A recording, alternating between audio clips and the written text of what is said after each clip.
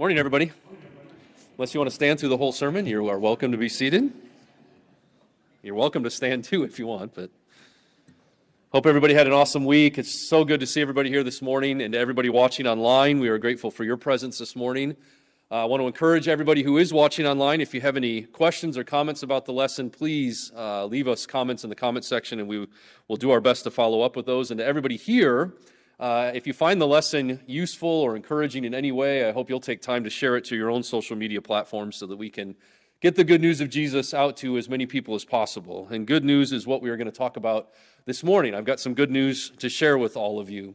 As we start this morning, I want to remind you of something that the Apostle Peter wrote in his second epistle. And he just said this. He said, "This is now the second letter that I'm writing to you, beloved. In both of them, I am stirring up your sincere mind by way of reminder." In other words, not everything the preacher says is revolutionary and mind-blowing and earth-shattering and the first time you've ever heard it. Sometimes our job is just to simply remind you of things that you already know. And that's what I'm going to do the next few weeks. Maybe some of the things I share are new to some of you, and I hope that you'll get excited about them and ask me questions about them so we can study about them together. But for a lot of you, these are things you already know, and I'm just reminding you of them, because these are the things that lay a foundation for a solid relationship with our Savior. These are the things that lay a foundation for a rock-solid faith that moves us forward into kingdom work. And so I'm going to remind you of some things this morning. We sing a song. In fact, I think we might be singing it after the lesson this morning. Our God is mighty to save. But sometimes I think we ask the same question: is He likely to save me? I'm aware that people struggle with this reality. In fact, it came up in the class that Aaron was teaching this morning. We were talking about 1 John, and we're going to be talking about 1 John some this morning.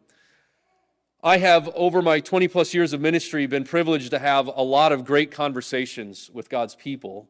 And over time, there are themes that tend to repeat themselves, things that weigh heavy on people's hearts and on their minds. And one of the things I've seen consistently as I work with people is this constant nagging they have in the back of their mind regarding their own salvation, their own relationship with Jesus. Yes, God is powerful. Yes, God is mighty to save. Yes, Jesus has accomplished salvation for mankind. But when I think about my own brokenness and my own weaknesses and my own shortcomings and my own tendency to give in to sin far too often, I struggle with this reality. Does He want to save me? And can He save me? And will He save me? And there's this tendency that Christians have to let go of their confidence and give way to fear instead. And I want to tackle that head on this morning by reminding you of some things. God is mighty to save, and He's not just likely to save you, He is desiring to save you. And I want to remind you of that this morning. In Psalm chapter 51, or the 51st Psalm, if you want to turn over there with me, and I hope you will follow along. We're going to be looking at a lot of scriptures this morning. I trust that if I see you in your phone, you're using your Bible app. Psalm 51 is a great psalm. It's the psalm that David pens in reaction to the conversation he has with Nathan the prophet. David has sinned, and he has sinned greatly. He has committed adultery, and he has given way to murder in his sin with Bathsheba. God sends Nathan to confront him regarding that, and it brings about a change in David's heart. And David is writing his reaction to all of that. And in the 51st Psalm, I'm just going to read the psalm to you this morning. It says, "Have mercy on me, O God, according to your steadfast love, according to your abundant mercy, blot out my transgressions." We see grace taking root in David's heart and bringing him to repentance, because that's what the goodness of God does. It brings us to repentance. And so as grace takes root in David's heart and David is confronted with his own sin and what a mighty sin it was, as he's confronted and maybe even overwhelmed by the nature of that sin in his own life, he is coming to terms with his own brokenness, and he's leaning more fully into the grace and mercy of God, and he's asking God for something to remove the weight of that sin from his heart in his life. And so he says, "Wash me thoroughly," in verse 2, "from my iniquity, and cleanse me from my sin. For I know my transgressions," and I want you to listen to this line carefully, "my sin is ever before me." Have you ever felt like that? So overwhelmed by the reality of your own sinfulness that you feel like your sin is just right in front of you all the time. It's not going anywhere. It's just always firmly planted, right, not in the back of your mind, but at the forefront of your mind, so that you're reminded by it all the time.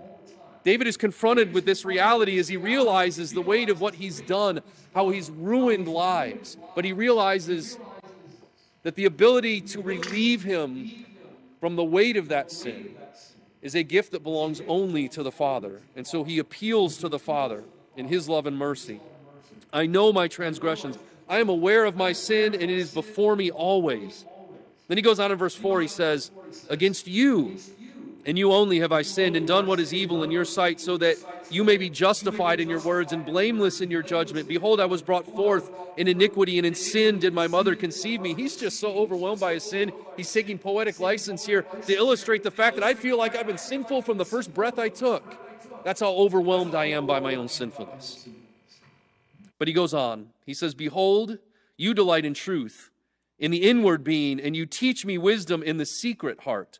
Purge me with hyssop, and I shall be clean. Wash me, and I shall be whiter than snow. Let me hear joy and gladness. Let the bones that you have broken rejoice. David is walking through the process that should be at work in all of our lives as we are confronted with our own sin, but grace takes hold of our own hearts, giving way to repentance, that when we plead with God to relieve us from that sin, we know that He will, and all of a sudden the weight and the grief of that sin gives way to something much more powerful, which is what? Joy.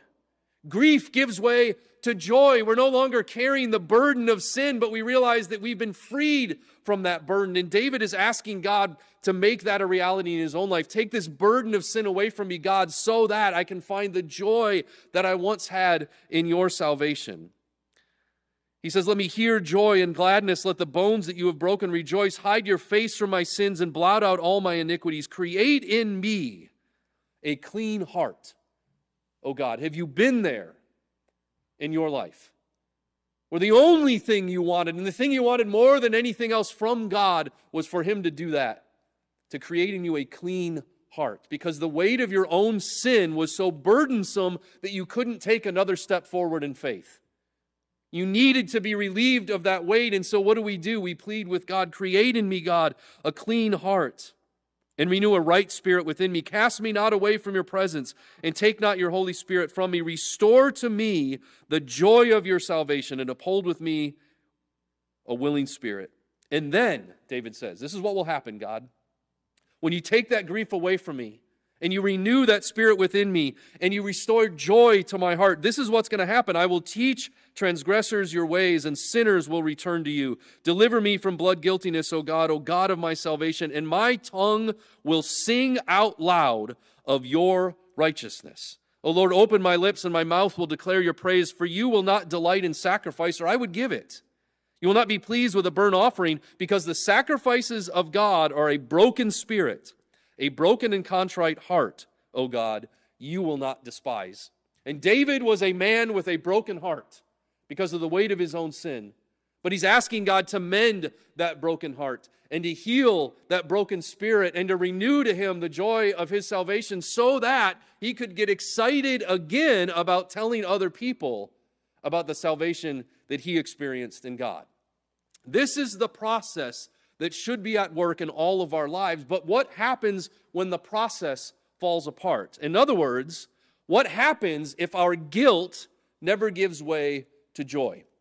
What happens if we get stuck in that place where all we feel is this overwhelming burden of sin and grief and guilt? And there is no joy in our salvation because all we're thinking about is that sin that's always before us, and we're only thinking about, I don't deserve this. I'm not worthy of this.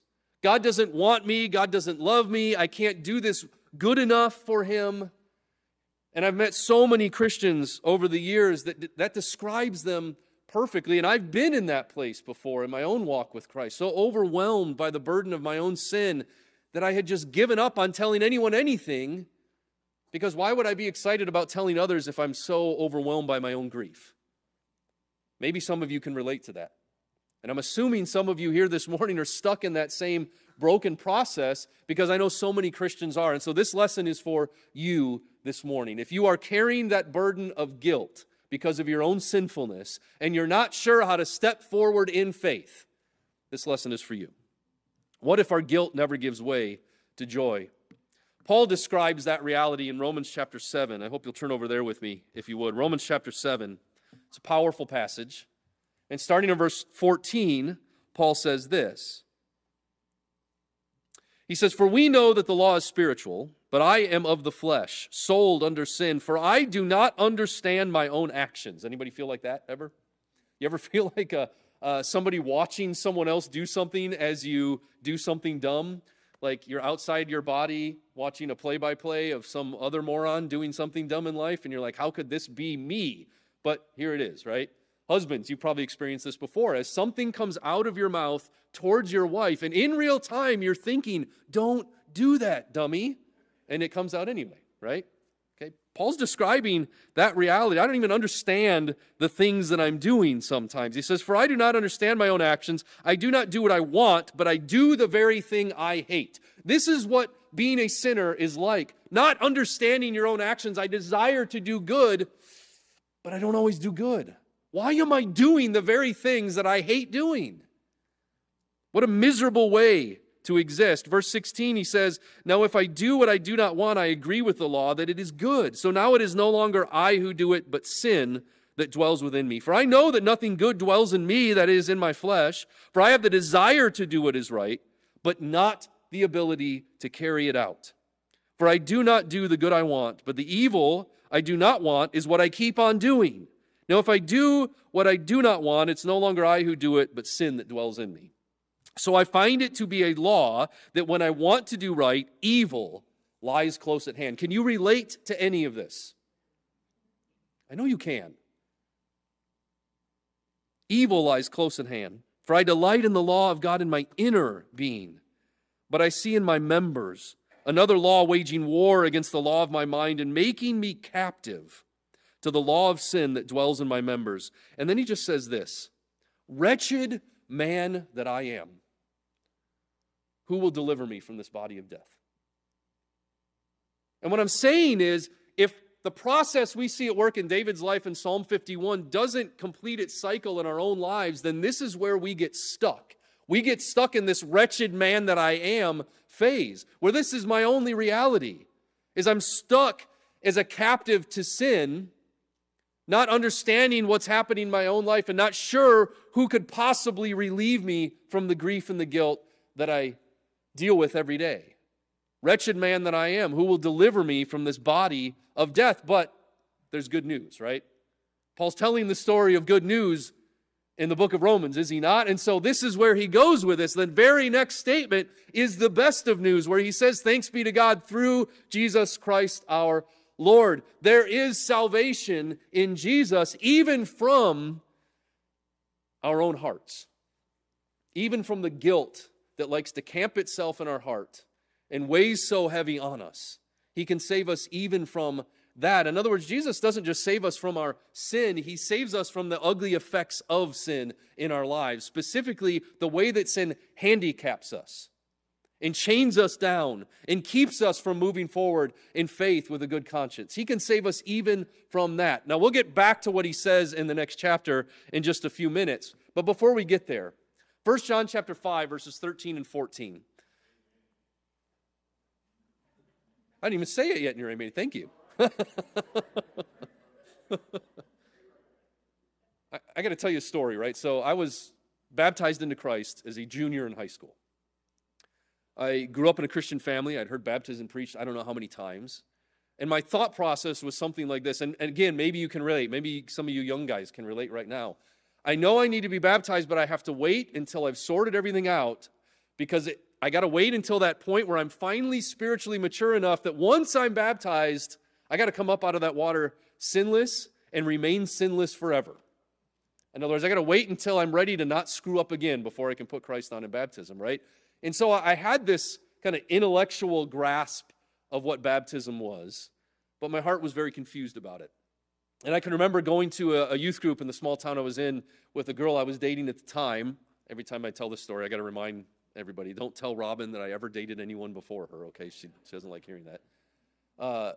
Girl I dated at the time, went to this youth group. There were kids I went to school with, and I enjoyed it, right? But we started getting in these heated conversations, and I remember an argument one night, and I said, why don't you guys ever talk about baptism? She's like, well, what are you talking about? And so, as ignorant as I was in the scripture at the time, I got my study Bible out, and I went to the concordance in the back, and I looked for B's. Okay, baptism. Look at all these verses that talk about baptism. Even Jesus was baptized. How can you not be baptized? And I started getting really preachy at her, right? And finally I can remember. She said, hold on a second. She said, when were you baptized? And I went,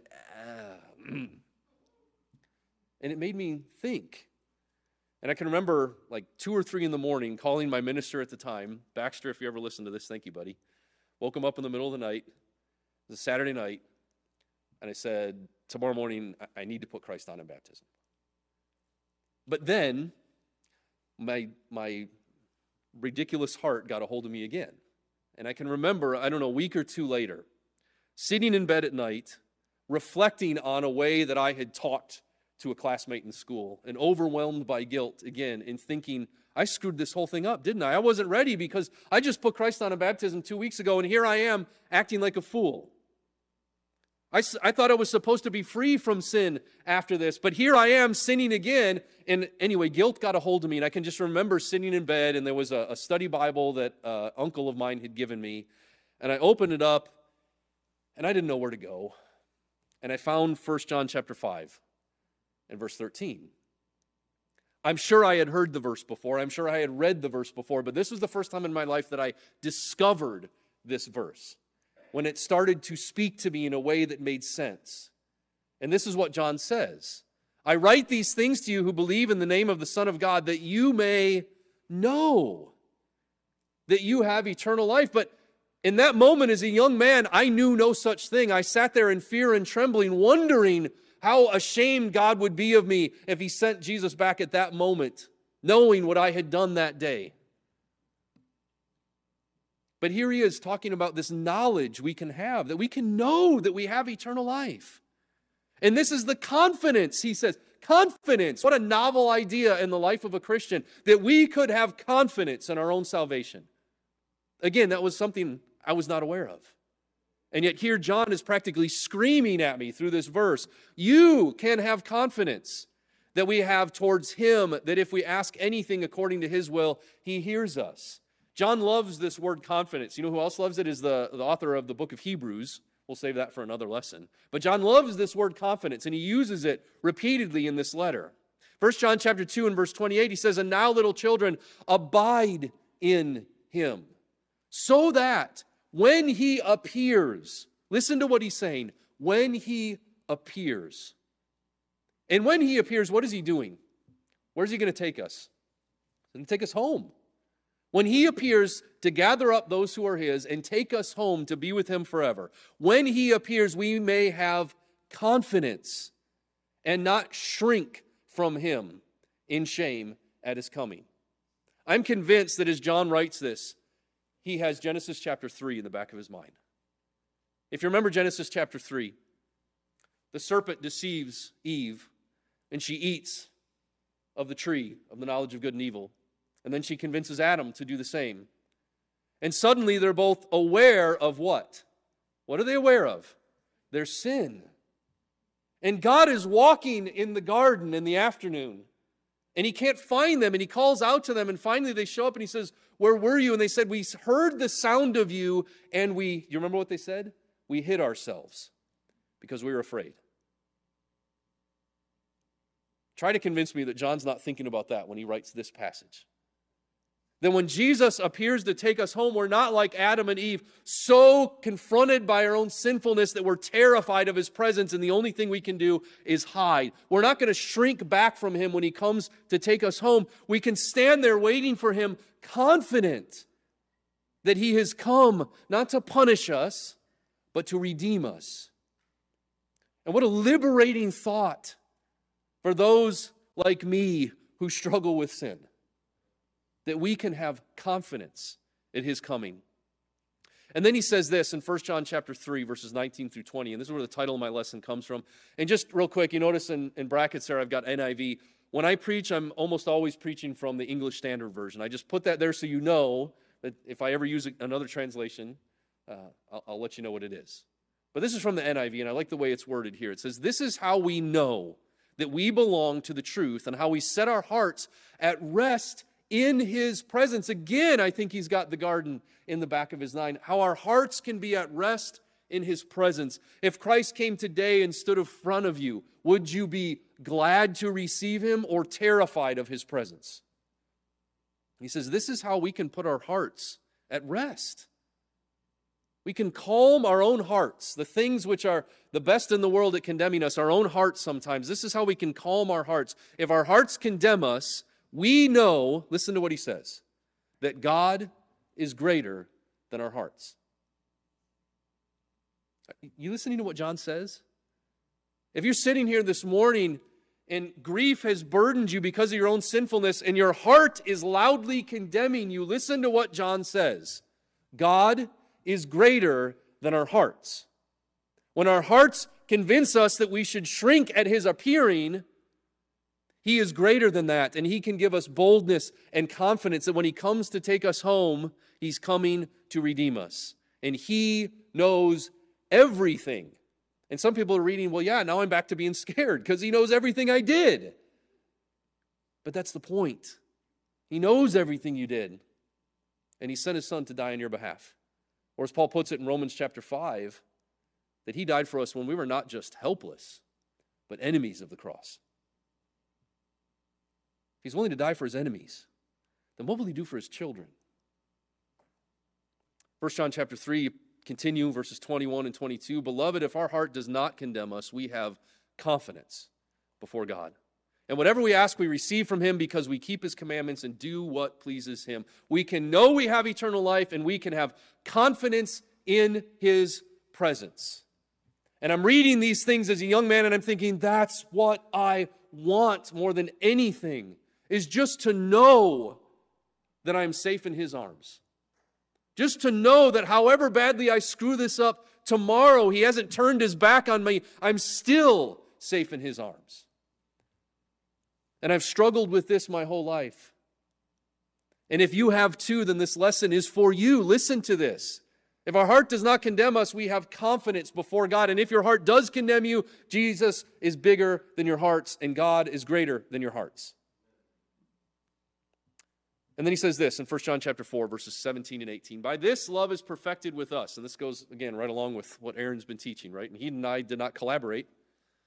Mediocre minds think alike. Right, brother? By this is love. By this is love perfected within us, so that we may have confidence, specifically when? For the day of judgment. That we can know where we stand before Him when He returns to take us home. We can have confidence for the day of judgment because as He is, so also are we in this world. Now listen to this, okay? There is no fear in love. But perfect love does what to fear? It casts it out.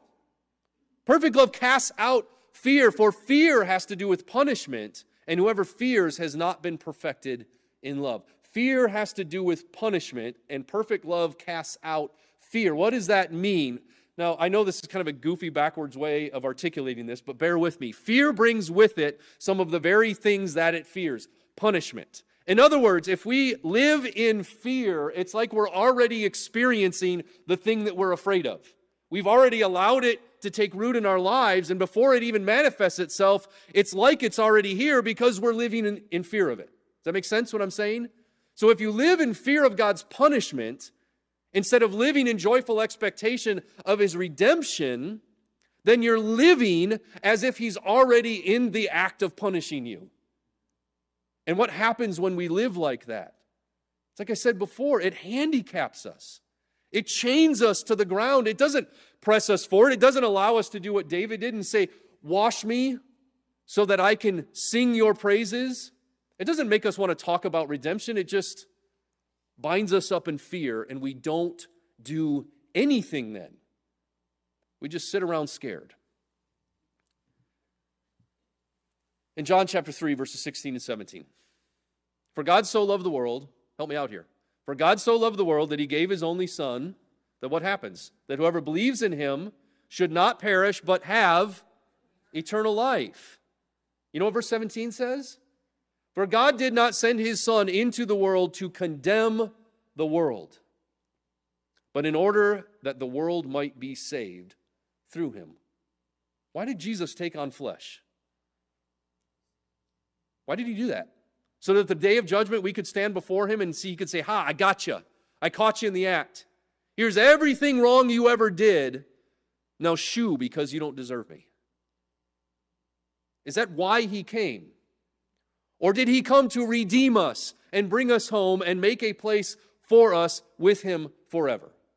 Did Jesus come to condemn the world or to save the world? He came to save the world. Why do we struggle then so much with that idea?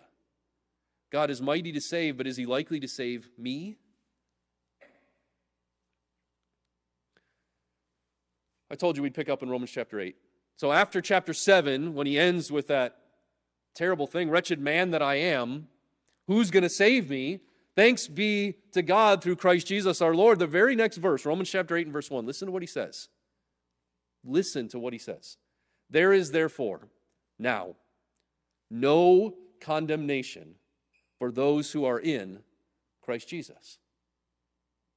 How can we live in fear of judgment if we are in Christ when there is no condemnation for those who are in Christ? When we give way to fear, we are not listening to the words of the Father. We are listening to the words of our own broken hearts. Listen to the words of the Father. Listen to the words of Paul here. There is therefore now no condemnation for those who are in Christ Jesus. Listen to what he says later on in that same chapter. For all who are led by the Spirit of God are sons of God. For you did not receive the spirit of slavery to fall back into fear, but you have received the spirit of adoption as sons, by whom we cry out, Abba, Father. That term of endearment kids would call their dads. We don't live in terrifying expectation of judgment any longer if we are in Christ.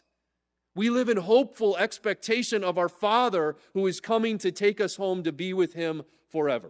And we cry out to that good and loving Father, Abba, Father. God is not an abusive Father.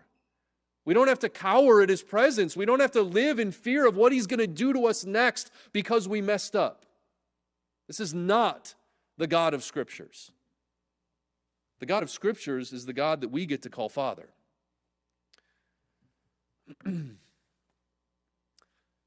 Trying to teach our daughter Paisley how to swim right now.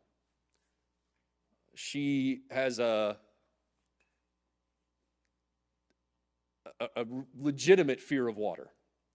And she kind of inherited that from our families. I think it runs in both of our families. But she's terrified of water.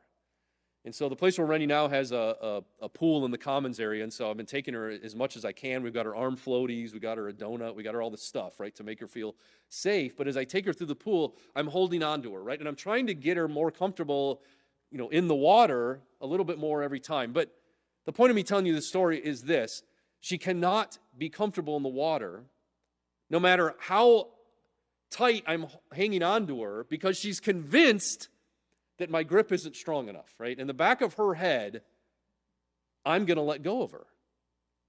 And I just keep telling her the same thing over and over. I have you, I'm not going to let go. I have you, I'm not going to let go. I have you, I'm not going to let go, but I can feel her body tensing up. She's terrified that I'm going to let go of her, and what will happen to her if I do?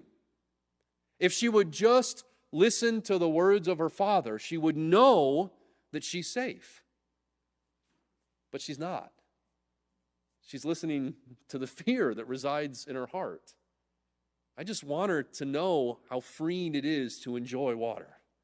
But instead, she's gripped with fear. If she would only listen to me.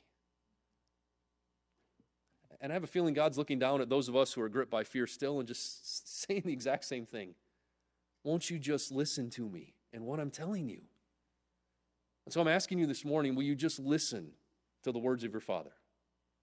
John chapter 10. Would you turn over there with me?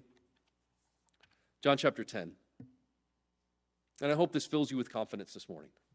John chapter 10, starting in verse 22. This is conversation Jesus has with his disciples. It says, at that time, The Feast of the Dedication took place at Jerusalem, and it was winter, and Jesus was walking in the temple in the Colonnade of Solomon. So the Jews gathered around him and said to him, "How long will you keep us in suspense? If you are the Christ, just tell us plainly," as if he hadn't done that already, right? Jesus answered them, "I told you, and you do not believe. The works that I do in my Father's name bear witness about me, but you do not believe because you are not among my sheep. My sheep hear my voice, and I know them, and they follow me.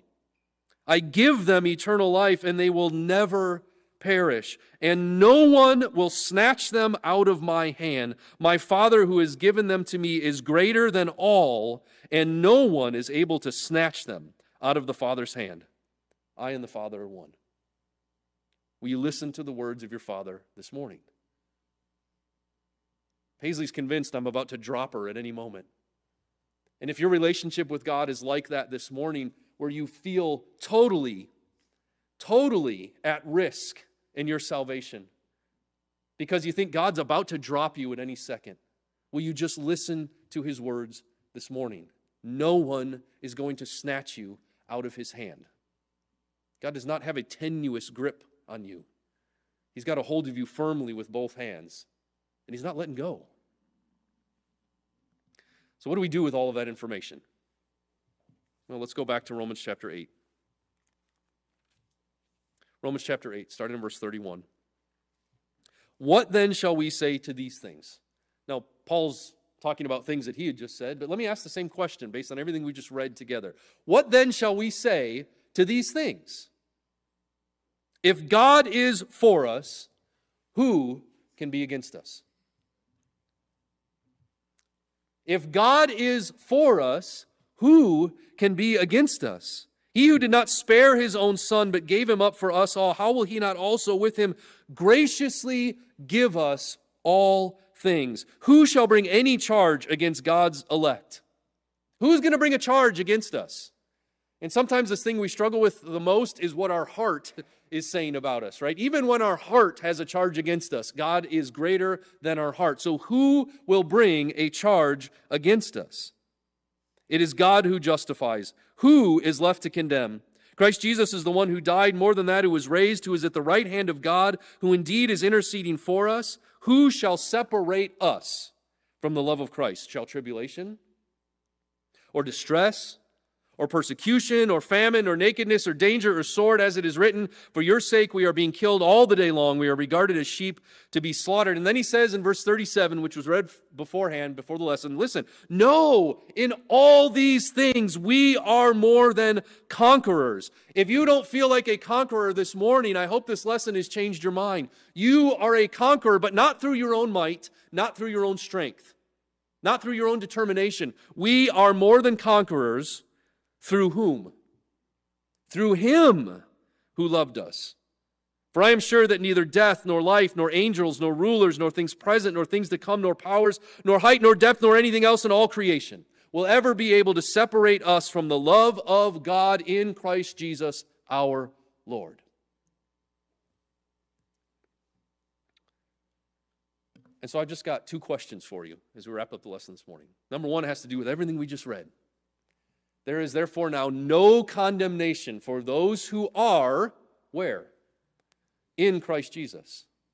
And so, question number one this morning, as you reflect on all of this, is, are you in Christ Jesus? If you have put Christ on in baptism, and you are in Christ Jesus, then let your hearts be at ease and have confidence before the throne of your Father, knowing that He has got a hold of you. If you're not in Christ, then that guilt that you're feeling is the Spirit working on you, trying to bring you to repentance so that you will put Christ on in baptism and give your life to Him. And we extend that invitation this morning. If you are burdened by the guilt of your own sin and you're not sure how to get rid of that, let's talk. Let's talk and let's pray. And let's talk about the waters of baptism. So that's question number one. Are you in Christ Jesus? Question number two is pointing us to next week's lesson, and it's this. What do we do with all of this information? If we can be so certain of our salvation in Christ, then how do we react to that? Do we just sit around doing nothing? And spoiler alert, if you read the book of Acts, Do we read about a church who sat around doing nothing? No, we read about a church who did what? Turned the world upside down. That's what they were literally accused of. What empowered them to do that? And we're going to try to flesh that out next week. And so I want you to think about this, looking forward to next week's lesson. What is the relationship between God's grace, the thing that saves us, our faith, our reaction to that, and then the things that we do, our good works? How do those three ideas play off each other, and what do we do knowing that we can rest secure in God's love and salvation? And so I invite you back next week as we think about that critically together. Family, listen. God loves you. God loves you. He doesn't want you to shrink back like Adam and Eve did in the garden at his presence. And if you're thinking to yourself, if he came right now, I'd be terrified. Oh boy, let's do something about that. What do you need from the church this morning? What do you need as you reflect on God's love and goodness and mercy?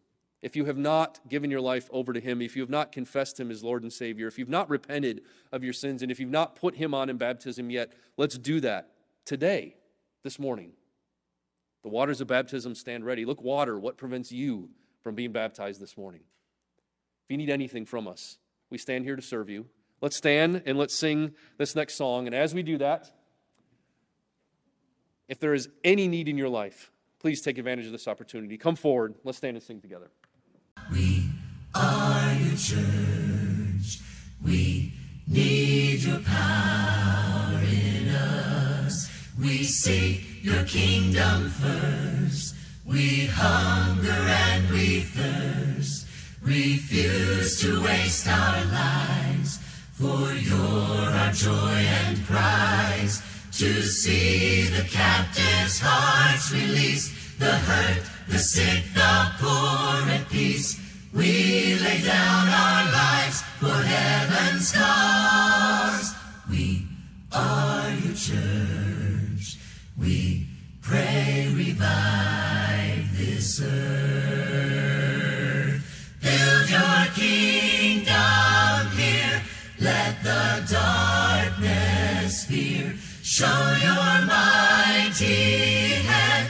Heal our streets and land. Set your church on fire.